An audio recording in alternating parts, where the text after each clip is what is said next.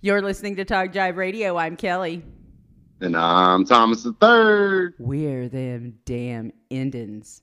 Hey, don't forget, just like we said in the last hour, you have until October 9th here in Oklahoma to get registered to vote for the November election. So make sure that you do that ASAP. I have a question for you as a tribal member on the outside looking in at your people. I'm part of a lot of different tribal groups, and there's a lot of conflicting information that's coming out. And especially when you're talking about summer youth being exposed, and then all of a sudden I saw this thing where like, well, we're just going to shut the program down. They get their money, but that's done. Just done for the summer.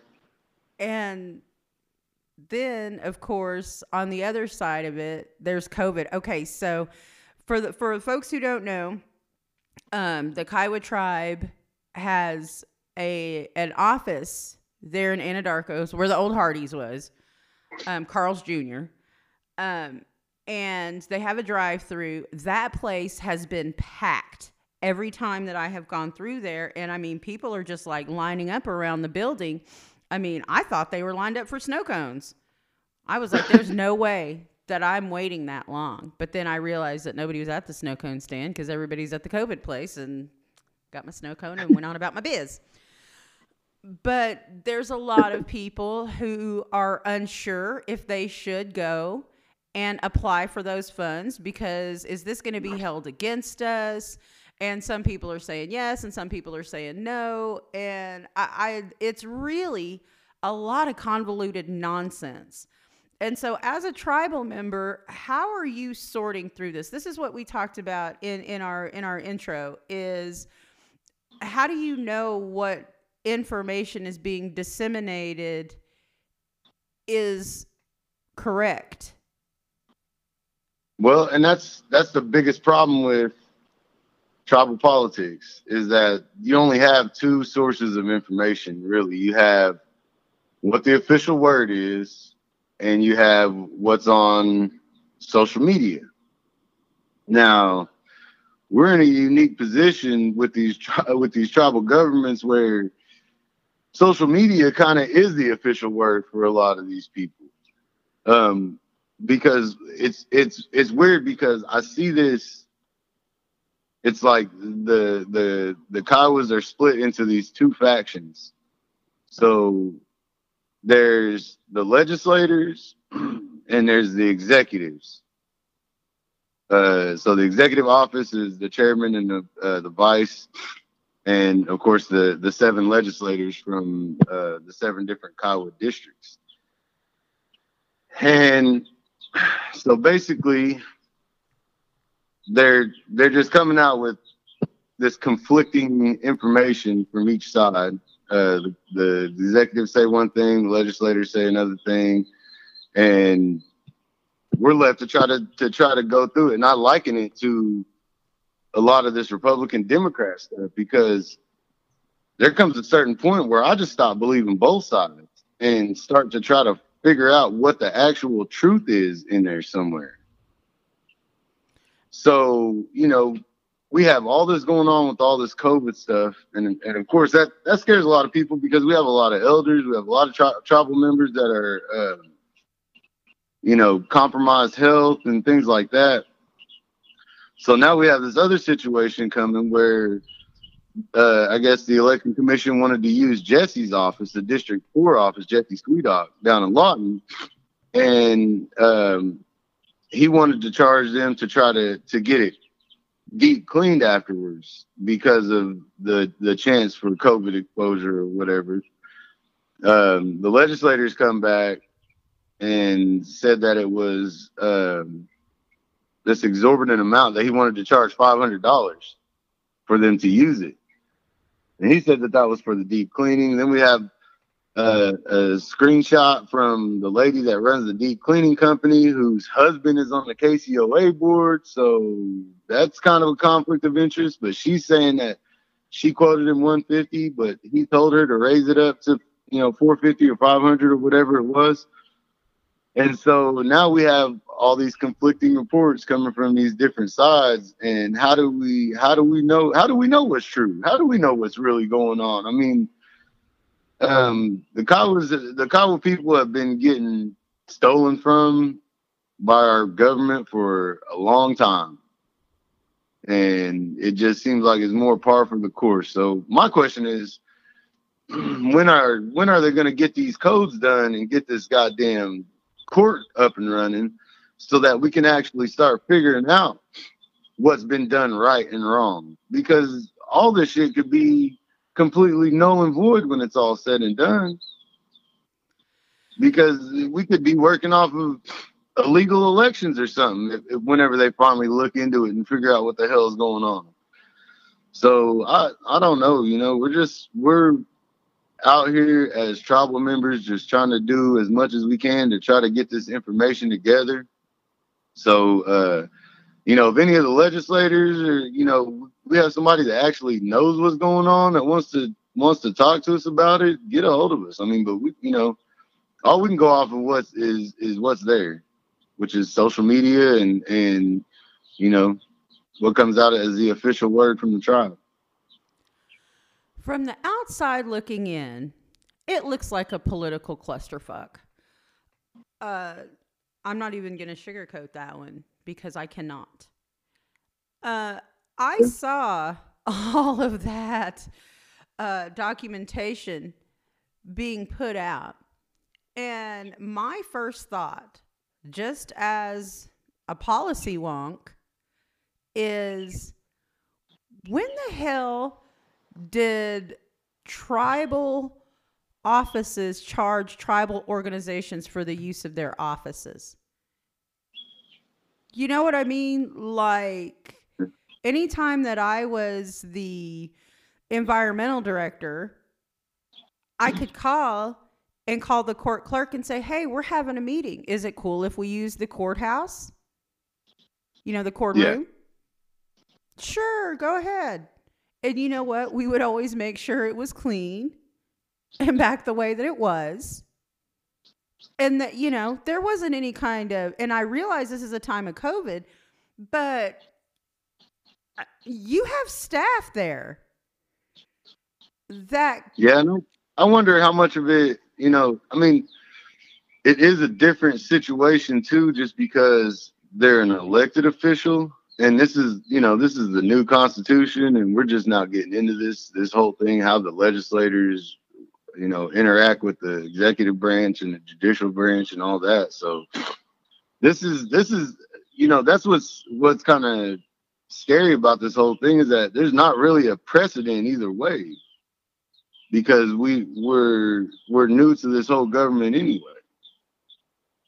Oh man, we can't even get started on the constitutional stuff. It's like I said, I can't believe that there's a request. So the Kiowa people, that office is there for the Kiowa people in that district. And that's there to serve them. And the resources, the people, those people's resources pay for that office already. Well, I think a lot of this too is it's getting into this political thing where this was the quote unquote chairman's budget, not the legislator's budget.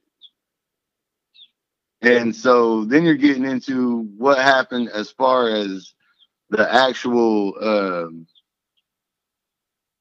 what the actual Constitution says, and when these budgets were supposed to be submitted and when they actually were, as opposed to, when they were supposed to be.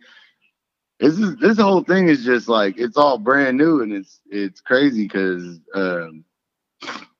we're just kind of playing it by ear. We got to just see what happens. Well, again, what would get me is, like, you have the nerve to try to charge your tribal members again. And anybody that would go to that polling place to vote would be one of Jesse's constituents who already has access to the place.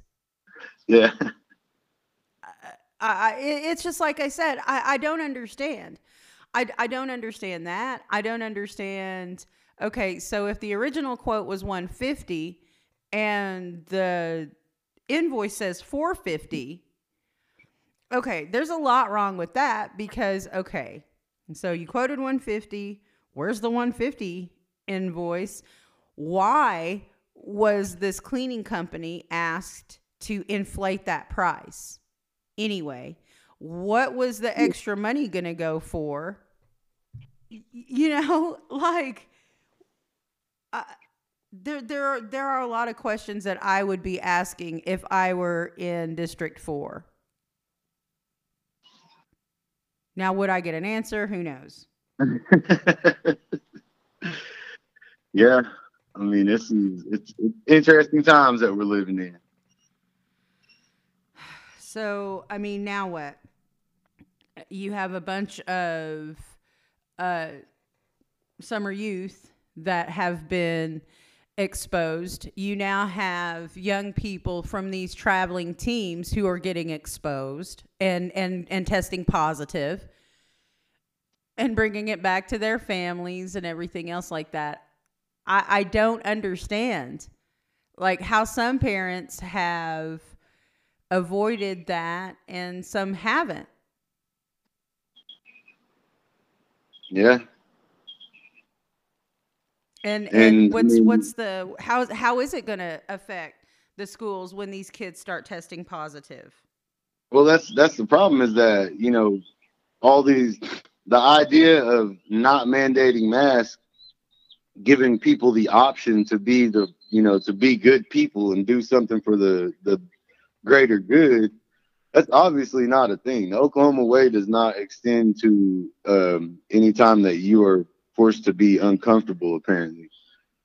So, like, if it's not mandated, everybody gets to do what they want, and then you're going to open schools back up, and all those kids whose parents don't care and have willingly exposed them because they don't believe it's real and or whatever.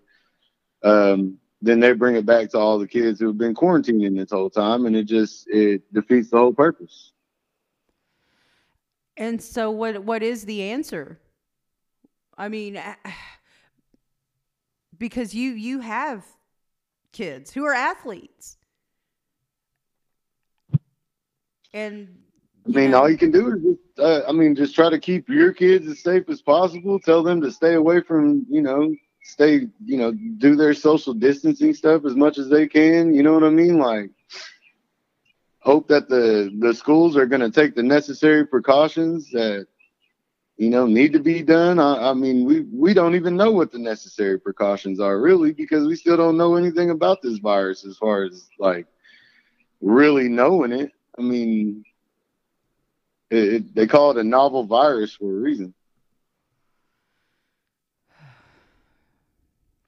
Well, it is going to be very interesting to see how all of this plays out, especially when you're talking about, I mean, at some point, the tribe itself has to have some responsibility for this, right? I mean, the tribe itself was putting out that, hey, we have 0 positive tests, and now all of a sudden you're starting to get positive tests. Yeah. I mean, yeah, they should be held accountable, and if the court was up and running, we probably could hold them accountable. But should that really be the deterrent to hold them accountable, though? I mean, because there's got to be something that can be done. I just don't know what. But I know that if it's going to happen to one tribe, it's going to happen in another. Oh yeah. This is just a benchmark for what's going to happen. I mean, the more that people don't take it serious and we open everything back up, it's just going to keep on going like this. Well, and I'm seeing more and more and more Native parents be like, it's time. It's not going to affect us. My kid's healthy. And even if their kid isn't so healthy, it's like, well, we got to get back to school. Or even can't take that into consideration because Parents got to get back to work too, you know? There's nothing that can be done. I mean, are the tribes gonna offer like small individualized learning centers that they're gonna, take care of these kids all day and feed them and all that kind of stuff? You know what I mean? Like, I don't think that's too much to ask. Do you? I don't think so either, but that would involve the tribes actually Coordination, doing something. Yeah, I mean, cooperation, concession, man. Yeah. compromise. Yeah, we're in that situation to where, we've wasted all this time fighting and trying to be the most important tribes and all that shit. We could actually band together and do something in this important time when the federal government is failing us, and actually step up and be able to take care of our people. But instead, we're fighting over money that the federal government gave us. Again. Indeed. Thank you so much for tuning in. We're Indigenous, we're independent, and we are them damn Indians at Talk Jive Radio.